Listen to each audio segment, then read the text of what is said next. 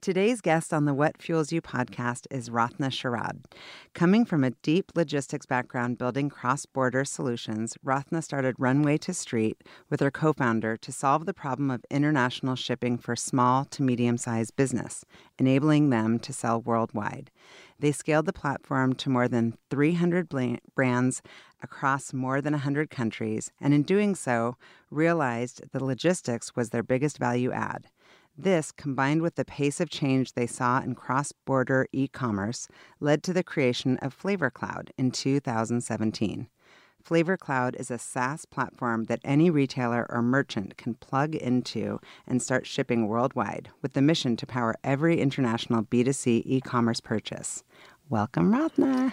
Thank you, Shauna. Great You're to be welcome. Here. I love the name Flavor Cloud. We're going to get into that. Okay. It's like I wouldn't even need to know what you do. I just I want some of that. I want some of the Flavor Cloud. Okay, so we're starting with rapid fire. Given that you're Miss Fashionista, who is your favorite designer? Right now, Stella McCartney. Yeah, I noticed that your coat is Stella McCartney. Yes. I have a Stella McCartney coat. It's my favorite. Well, she's eco-friendly. That's why. Yeah, you love that. Yeah. What is your favorite cuisine to cook? I love pasta, so Italian. So you make homemade pasta? Yes, I do. What? That's You have one of those vice. machines that you crank? Or hand, yeah. What? Yeah. Wow. I need to come eat some pasta with you. Yeah. What kind of yoga do you practice? Hatha, primarily, some Iyengar, but basically, I've been doing yoga for almost 20 years, and I like deep poses and kind of holding it for a long time, like 90 seconds. So. Yeah, the hatha. Yeah. What is the beauty product that you most often recommend? Ooh. Us girls need to... I love mascara. Yeah. So I like Lancome. Mm-hmm. The one that's more classic, I think it's Definicils. Yeah, Definicils. I love that one. That one's probably the top-selling mascara. Maybe. It's it's a just good so one. natural, so I like that for every day. Yeah. Who is a female leader that you most admire? Right now, Katrina Lake. Yeah. Yeah. She's amazing, Stitch Fix. I mean, she's a trailblazer, and she's got a great podcast on how I built this. I don't know if you've heard it, but it's really good. Yes, I've actually, and I've seen a few of her interviews, and she's just awesome. Yeah, she's super impressive. Mm-hmm. What's a favorite app? Favorite app right now? It's Headspace. That's good. It's a really good. Do you do it religiously? Yeah. Well, I try. Yeah. Yeah. I keep getting my reminders and then I hit delete. Yeah. Which is not the point of it. Yeah. Okay. Last two. What is your biggest fear? My biggest fear. Not actually trying something. Actually, I'm not afraid of failing at all. Yeah. So fear of maybe missing out on an opportunity. Yeah. And what was the last concert that you saw? Oh my God, I don't know. I know that your husband's in a ago. rock band. Yeah. Do you guys go hear music? Guns N' Roses, maybe. No, actually, it was my husband's concert. That was the last one. Yeah. It was in San Francisco. Oh, I love that. So he plays in a little classic rock band, and they play really great music, I think. Are you a groupie? I am, absolutely. I love it. So let's get to you. I feel like I met you, I don't even know, maybe 4 years ago? Yeah. I just remember you were a force, and I was originally drawn to you because you're stunning, and you were wearing some fabulous outfit, and we started talking like the woman thing, like you're drawn to each other on that. And then I was blown away by learning more about you and more about Runway to Street, and I'm wearing my earrings. Oh my God, that I got on Runway to Street. I'm bummed that I didn't get more because I get stopped on the streets. For I feel bad about that all the time. It's just like all my favorite brands. It was, an easy way to purchase. So, yeah. Well, we'll talk about it so that our listeners can learn more about what you were doing. But tell us first about you. Where did you grow up? Chennai, so southern India, by the coast. And what was it like? I've never been to India, so I can't picture it. Well, it's really hot and humid, but it was a great city, and I just had a wonderful time. My grandparents lived close to us, so great memories all around. And you have siblings?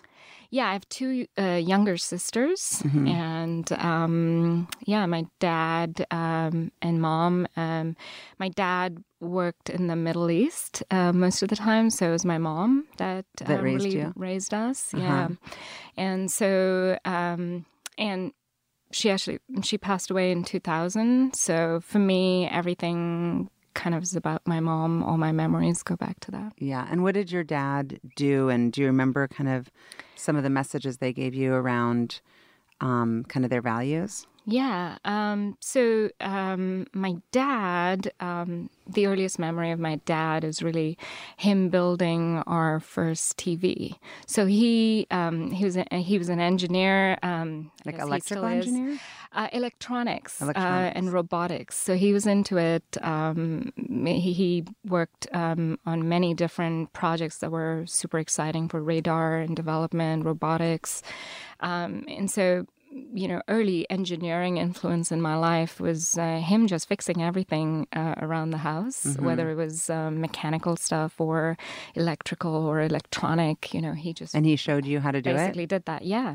And so he actually built our first TV, and I mean from scratch. That's amazing. So it was motherboards and soldering it, and I used to. My earliest memory was I was 3 or 4, and I remember picking out ICs. So that he would just tell me, okay, look for ones that have, pink, red, and blue line on it. And I'd find it and then just watch him solder it. And it worked. And it was great. And we actually used it for 10 years or so. And was it kind of a traditional upbringing as far as were they strict? And not really. I mean, I had all the freedom that I wanted. I pretty much, they trusted me a lot, especially I was the good one of the three. Your sisters are naughty? Yeah, they were. And so, I always got my way. They always believed in me. They just told me I could do whatever I wanted to do. Yeah. And, 3 girls. So that was, I'd always heard... everybody around you would be like, oh my God, 3 girls. I mean, it wasn't a good thing, definitely not in India. But my parents were always like, it doesn't matter. You can do whatever you want to do. So, that's amazing. So you feel like a lot of your kind of female empowerment came from both parents. Yeah, absolutely. And my mom was super creative. She was unbelievable at anything creative, really. She did a lot of art. She, I used to talk to her for hours about colors, so I think I get a lot of that creative side from her.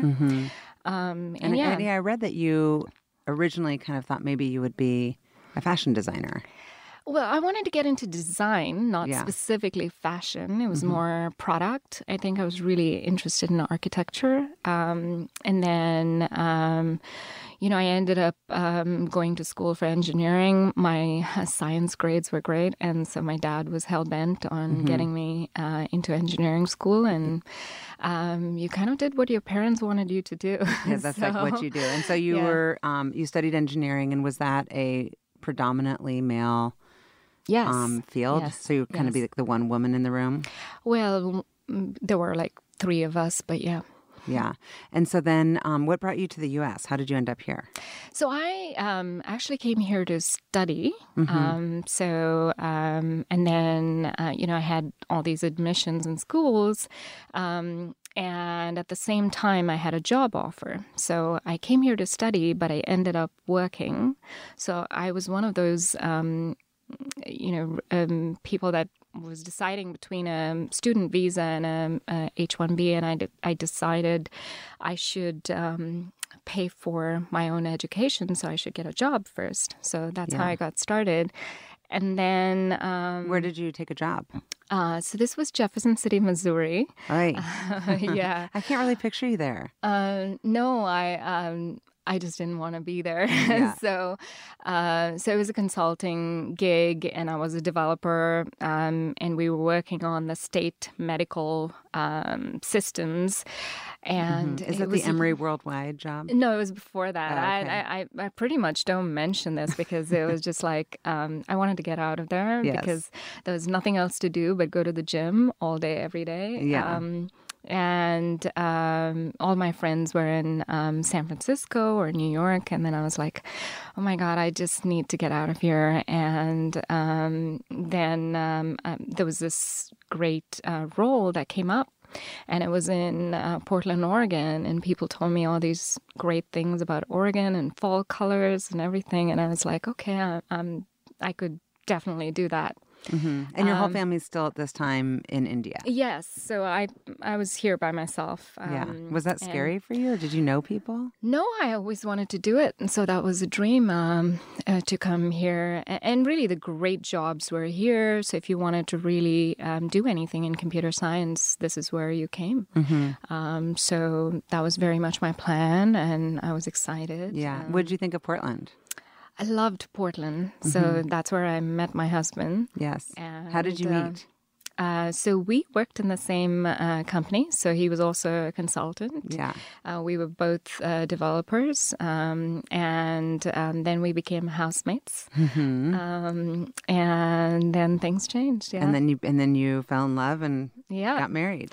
Exactly. During this time, I was supposed to go back to school, but then I met my husband, and then I decided I'm just going to continue working. So I didn't go until. Yeah, but you did go back to school, right? And well, through Microsoft, but that was much later. Much later that you went to school. Yeah.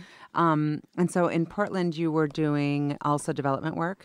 Yeah, so I started as a developer. So Emory was a carrier. It was a supply chain and logistics company. So I worked for Emory, Menlo, and then we got bought by UPS, so a couple of years there. So I actually spent 10 years in supply chain logistics. Before it was even like a thing. Yeah, I mean, transportation to me is extremely exciting. It's, shipping is the fabric of trade. And so I've always been fascinated by it. I built a lot of the route optimization systems across North America, Asia, and Europe. I worked with customs organizations around the world. And it's exactly what we do today, but just from the other side. Right. So it was always fascinating to me. And also, it's across ocean, air, trucking. It's constantly changing. But it's also this massive, antiquated industry. Right. So they haven't quite caught up on the technology. Yeah, absolutely. Yeah. And so did you get recruited to Microsoft? That's how you came to Seattle? Actually, I decided to move to Seattle because my sister, she went to school in Chicago, and then we decided we were just too far apart. It was hard to make time for family, and so we wanted to be in the same town. She wanted to come work for Microsoft, and so we decided, well, my husband and I, we were like, well, we can move to Seattle. I looked at Amazon and Microsoft then. Those were my picks. Yeah. And then I ended up taking the Microsoft role because it was something completely different from what I'd done before. Yeah, you were working in Bing Ads? Yeah, so I was one of the founding members of the ad platform team at Microsoft, which was then called Ad Center. And it was literally a tiny little startup. We were 12 in the engineering program management team. So I started there, and then I was there, and then I moved to product management, where I led the advertiser product management team. And so got to work with a lot of retailers, big and small there. It was a fascinating world. And that's how I got into e-commerce and online services. Yeah. So you kind of now, like, fast forward, you're merging really your Microsoft and Emory Worldwide experience and passion all into one thing. And so when you were at Microsoft, did you think kind of, I have the entrepreneurial bug, or could you see yourself being one of those Microsoft lifers? So it's interesting because I never thought of myself as an entrepreneur. Certainly not during the time I was working at Microsoft, but I just kept coming back to the problem I was having, which is, as you know, I'm a shopaholic. I'm constantly looking for all these cool brands, and I love your sweater, by the way. Well, thank you. Yeah. And so I used to travel a lot, even for work at Microsoft. And, my way of, getting to know a place is certainly food, but also, finding brands that are Cool local. little boutiques. Yeah. Yeah. And so I was always finding these amazing pieces and then coming back and trying to buy them online. And it was such a horrendous experience, the shopping international, because of customs, because of shipping, because of all of the challenges that come with trade and compliance, that it got me thinking about why my past life did not translate to a great consumer experience. And I could see that's where it was going, because B2C and specifically borderless commerce was where everything was heading. Yeah. And I was fascinated by how advertisers were finding consumers through ads, through our ad platform. And so I just felt like that thought just kept coming back to me, that I started doing business plans, kind of back of napkin kind of plans. And I was like, I couldn't get that out of my head.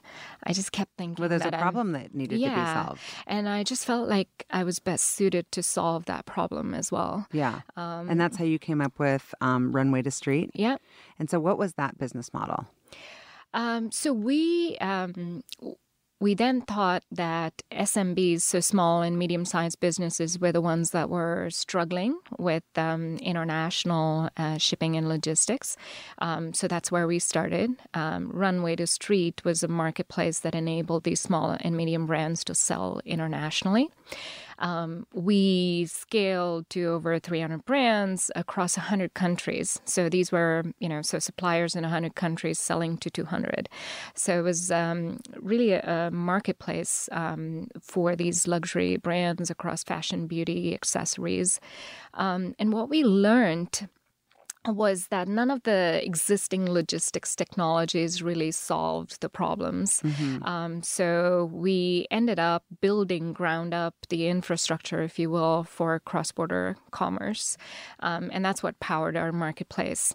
And during that time, so it was over 4 years, we saw that the biggest value add we gave these brands was the logistics, but also that it's not just a small business problem. It's actually larger brands have much more significant issues with compliance and trade and scale in terms of logistics. So that combined with we started getting requests from larger brands who didn't want to be in the marketplace or belong in our marketplace, but wanted us to power their logistics. So that's how we basically pivoted to Flavor Cloud. Yeah. How did you come up with that name? So Flavor Cloud was a name that cloud is easy, but flavor, we wanted it to represent diversity and more than just shipping, more than just commerce. Oh, yeah, flavor. It's just... do you have a co-founder? Yes. So my co-founder, who's a CTO, Sherman Soff, he used to be my developer at Bing Ads. So we've been, working together more than 10 years now. Oh, that's perfect. You can kind of like anticipate each other's thoughts and find each other's blind spots without talking about them. Yep. That makes it really nice. And so what is the current business model? How does Flavor Cloud make money? Yeah, so we make international shipping easy, affordable, and friction-free for merchants, retailers, marketplaces. So essentially, think of us as like Stripe for international shipping. We plug into shopping carts, and boom, they're able to ship worldwide. And the way we make money is we take a commission on every shipment that moves through our platform.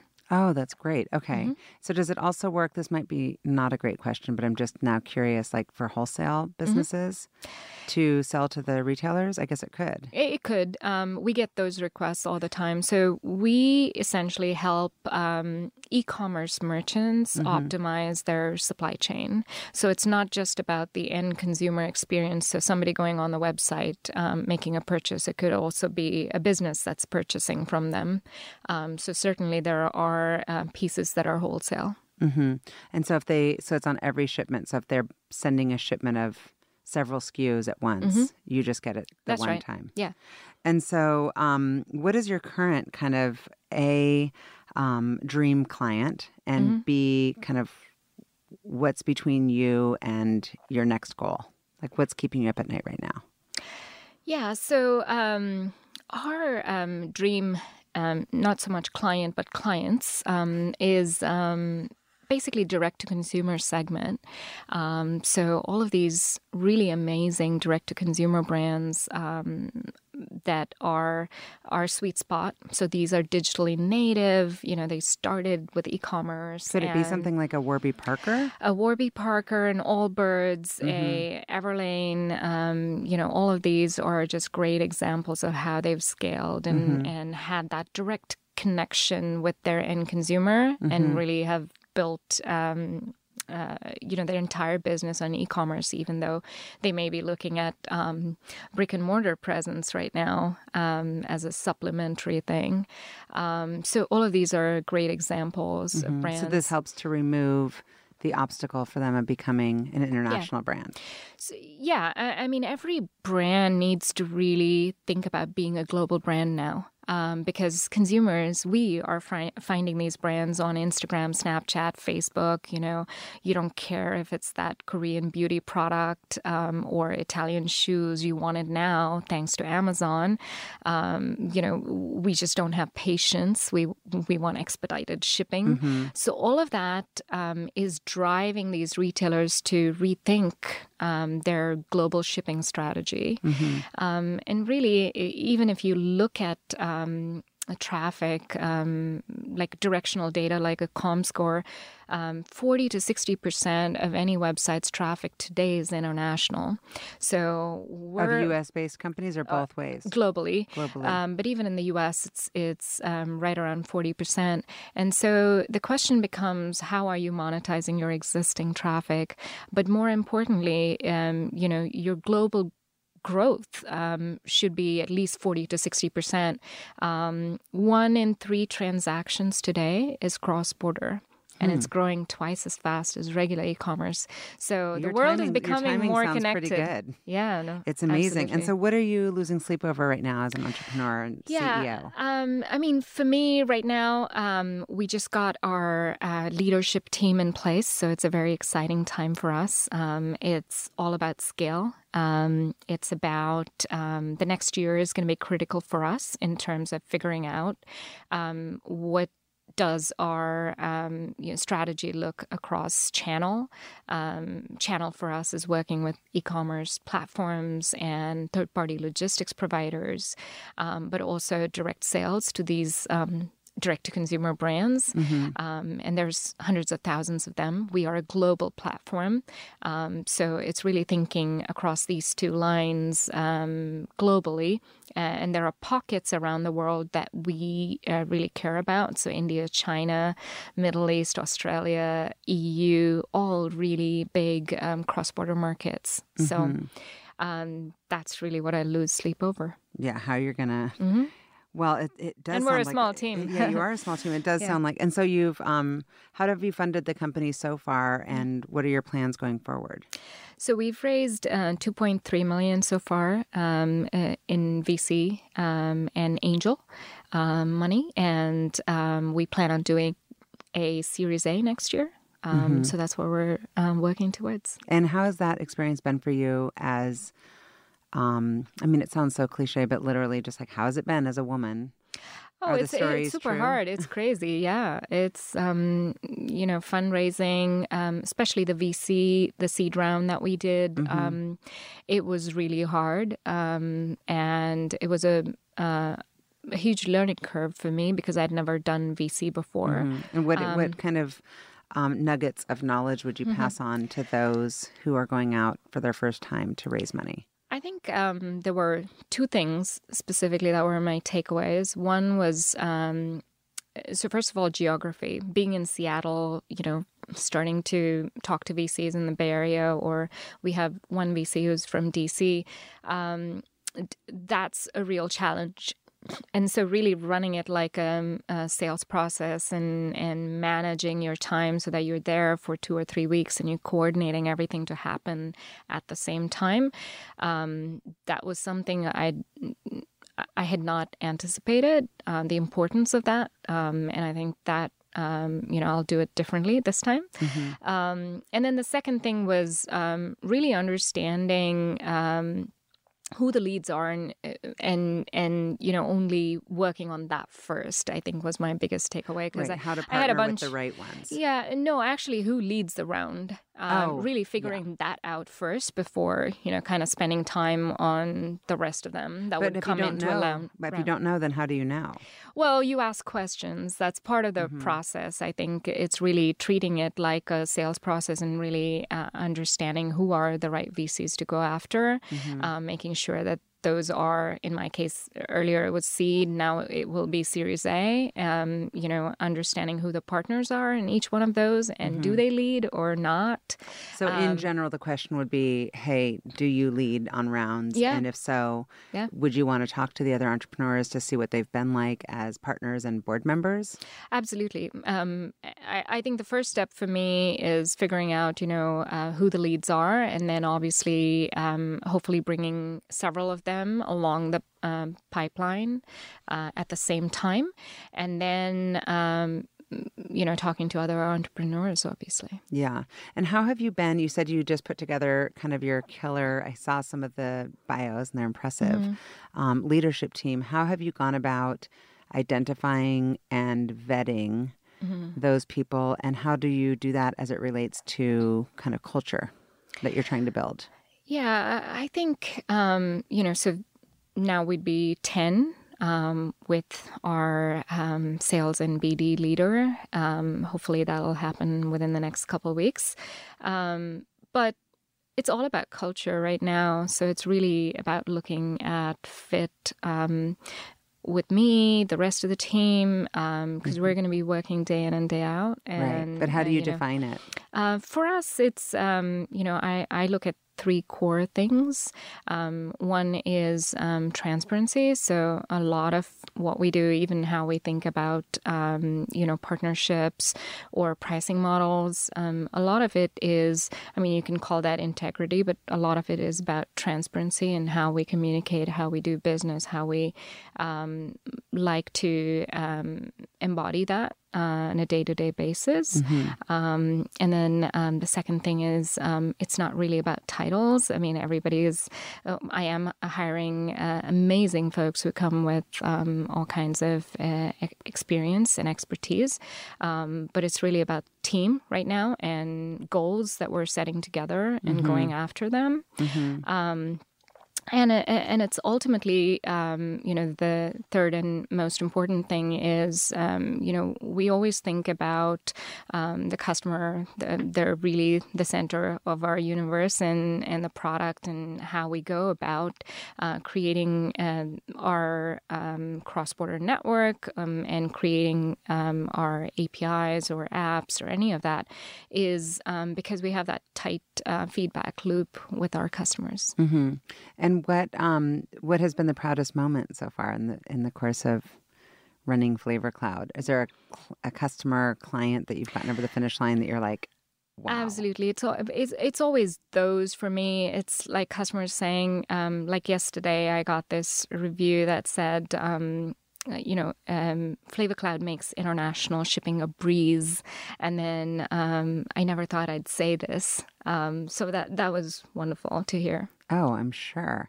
And how do you spend your days, day in and day out? Are you working constantly?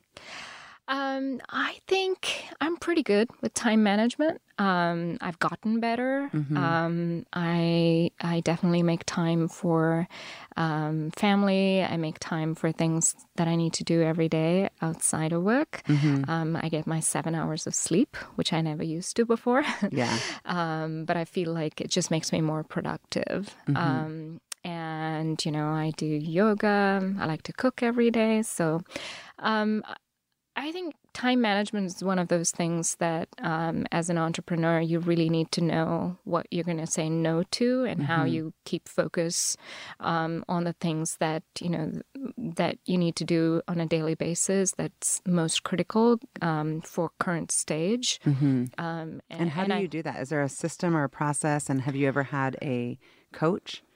No, I've never had a coach. I think. I don't know that I've had a system. I've just gotten better over time. Prioritization has definitely been, it's one of my strengths. I think that's my PM skill, basically. Yeah. I always am curious when people are, especially for someone like you, who are like, okay, I'm an engineer. I'm doing a lot of the biz dev. Yeah. I'm doing the fundraising. I'm doing the PM work. It's like, what is your ultimate kind of best use of your time right now as the CEO, as you've scaled and as you continue to scale? And also, when do you feel most in your flow? Yeah. I was doing all of those things. We were all product and engineering until like 6 months ago. Definitely doing all of those pieces and that was not great because, something's got to give. And during the time that I was doing fundraising, you still want to, run the business, grow sales, all of that. But now I have, a fantastic VP of customer success and operations. So, the day-to-day stuff, is just off my plate. And then we have, I just brought on board a chief product officer. That wasn't a role that I was looking to hire per se, not right now, but it's been unbelievable having Amy Morgan. She joined us just 2 months ago. So it's been fantastic to have her come in, and she's got a lot of the industry background. And so, take that off my plate so I can really focus on building the business. I talk to customers every single day. That's when I'm really in my flow. I love it because ultimately what I do best is translation between industry needs and product. Yeah. And so I love doing that. But at the same time, I'm going to kick into a mode for fundraising. So I know that that's going to take up a lot of my time pretty soon. So that's why, having a person that's really running sales and BD is going to be the next area that I need to, give to someone else. Yeah, that makes sense. And so doing all of this, I know that you said that you love to cook and that you love to do yoga. Yeah. But how do you personally, I know that cooking and yoga are your two ways to unwind, but what about when you're just in the middle of work? Do you ever just take a walk? Yeah, I do. Or how do you kind of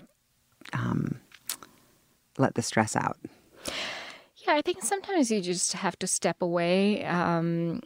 I like to just, think about things. If there's a stressful situation and you pretty much run into something all the time. Yeah. There's so many ups and downs, even in the same day. I'm sure. Are you having a good day today?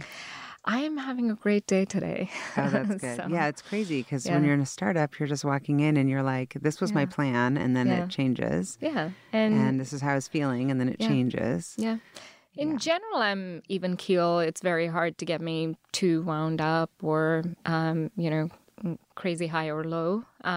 But certainly a startup does test your boundaries in a lot of different ways. So there have been times, but in general, I like to step away. I like to think about it and then come back to it because it gives you more room to just walk away. Yeah. And then if you still feel the same way, then you deal with it. Yeah.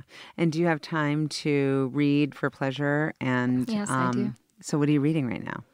I'm reading a book on climate change. That's your pleasure? Well, I read anything, actually. Do you read any business books? I do. I don't know what I read the last time. But sometimes you enjoy reading business books. Yeah. Does it come naturally to you to be the face of something and to lead others? Yeah, I think so. I've always done that in some way, shape, or form. Yeah. So your friends from your childhood wouldn't be surprised to see you now. Like, hey, yeah, No. Rathna's running this company. I probably was running all kinds of things, being a prefect, Yeah. organizing things, always doing something. Yeah. And do you have any creative outlets outside? Do you play any instruments? No. Just your husband? No, I'm a groupie, either. That's it. You get to be a groupie. And Yeah. what about speaking languages? I read that you speak a ton. Is this No, true? no. It's just 3 3 languages? or 4, maybe 3.5. That's a lot. Yeah. What languages do you speak? So my mother tongue is Telugu. And I grew up in another state, Tamil Nadu, so I speak Tamil, English, and actually I learned Hindi, so I guess 4, and then French in high school. So yeah, I think 4.5. That's a lot of languages. Do your parents speak English at home, or you're speaking? We mostly spoke English at home, although we did speak Tamil and Telugu as well. Because, with my grandparents, I spoke in Telugu. And then with, others on my dad's side, I spoke Tamil. Yeah. So, yeah. And is it, I know that we talked a little bit, the two of us, about kind of, there's the Indian and Jewish, like, you marry within your tribe and but there's different levels within that. And a couple of my friends who are from India, they're from different places in India, and that seems like oh, you're from there. There's a whole thing around it. Yeah. So are you and your husband... We're, is he from India also? He is from India. He is from the state that I grew up in, so Tamil Nadu.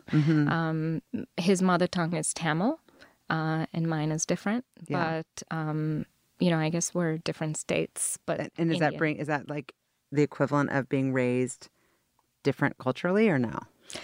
Not really. I mean, really. I grew up in the same city. Yeah. So I think, that's actually, we're pretty similar in a lot of ways. And our experiences were very similar. So I think there's more similarity than differences. And do you think that things have moved forward as far as the traditional headspace around women having the expectation that a woman would be kind of at home? No. Within the Indian culture? I don't think it has. I've been so removed from it, at least more but than you've got 2 cousins decades. and friends, and what's the general kind of consensus on that? That's what bothers me every time I go back. I Yeah. feel like, if there was one thing that really bothered me, it was that. It bothered me then. It bothers me today. So you're the outlier. It's not. It's like they're looking at you like you're working and you don't have 5 kids. And Not so much in terms of work. I think people do get to work, but in terms of you see it every day, education, having the resources, between a son and a daughter, you see the differences. still to this day. Yeah. Not so much certainly not my family. My husband's family were a lot more progressive. But you do see that around you. You do see a lot of biases. Yeah. And do you feel a responsibility as a woman, and specifically as a woman from India, to help propel future women and future kind of... Yeah, no, absolutely. I mean, I care a lot about this. And so that's also why I think it bothers me a lot, because, I like freedom in terms of, I can, drive the car at any time. I don't need somebody to escort me in the middle of the night. But the reality is very different. And so, it's everyday things. And that's the hard part. And I'm pretty helpless when I go there. I don't know that I can do anything to change it. You know, I felt like our generation would have completely, changed things around, and it hasn't happened. Yeah. And how do you feel in Seattle? Well, it's definitely better here when you compare, everything feels a lot better. But then, I think then you look at the funding that women founders are getting, the 2%. treatment that you actually see it. And you're able to... Well, the numbers definitely tell the story for sure. Yeah, they do. And really, you can see a difference even in the meetings in terms of questions or who they think is the CEO of the company. For sure. When you walk in with your co-founder, they're just assuming he's the CEO. Yep. Yeah, I can see that. And it would be nice if 5 years from now we had a lot more women CEOs. Oh, yeah, absolutely. So, more women should be starting companies. We should be on boards of, larger companies. And funding women. And there should be more diversity. Every founder, every executive should be thinking about diversity because the numbers are not good. Yeah, the numbers are not good. Well, let's do it.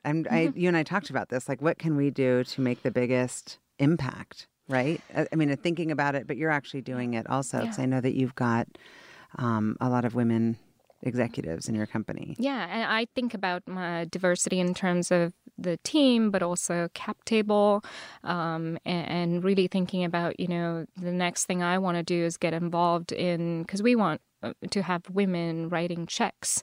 So, how can I be part of a fund or other, how can I fund other, as an angel, maybe small checks, but really getting out there and creating the making opportunity. It happen. Yeah, for sure. And so what would you say ultimately, like the kind of legacy part, what fuels you? Yeah, I think it's really the mission. I believe that shipping is the fabric of international trade, and we're in this extremely connected world. And I want to power brands to reach the consumers, no matter where they are. Yeah, I think that that is the legacy. That's amazing. Well, thank you so much for being on the podcast. So people, if they want to find Flavor Cloud, it's just flavorcloud.com. Yeah. Yeah. Awesome. Thank you. Thank you. I appreciate it.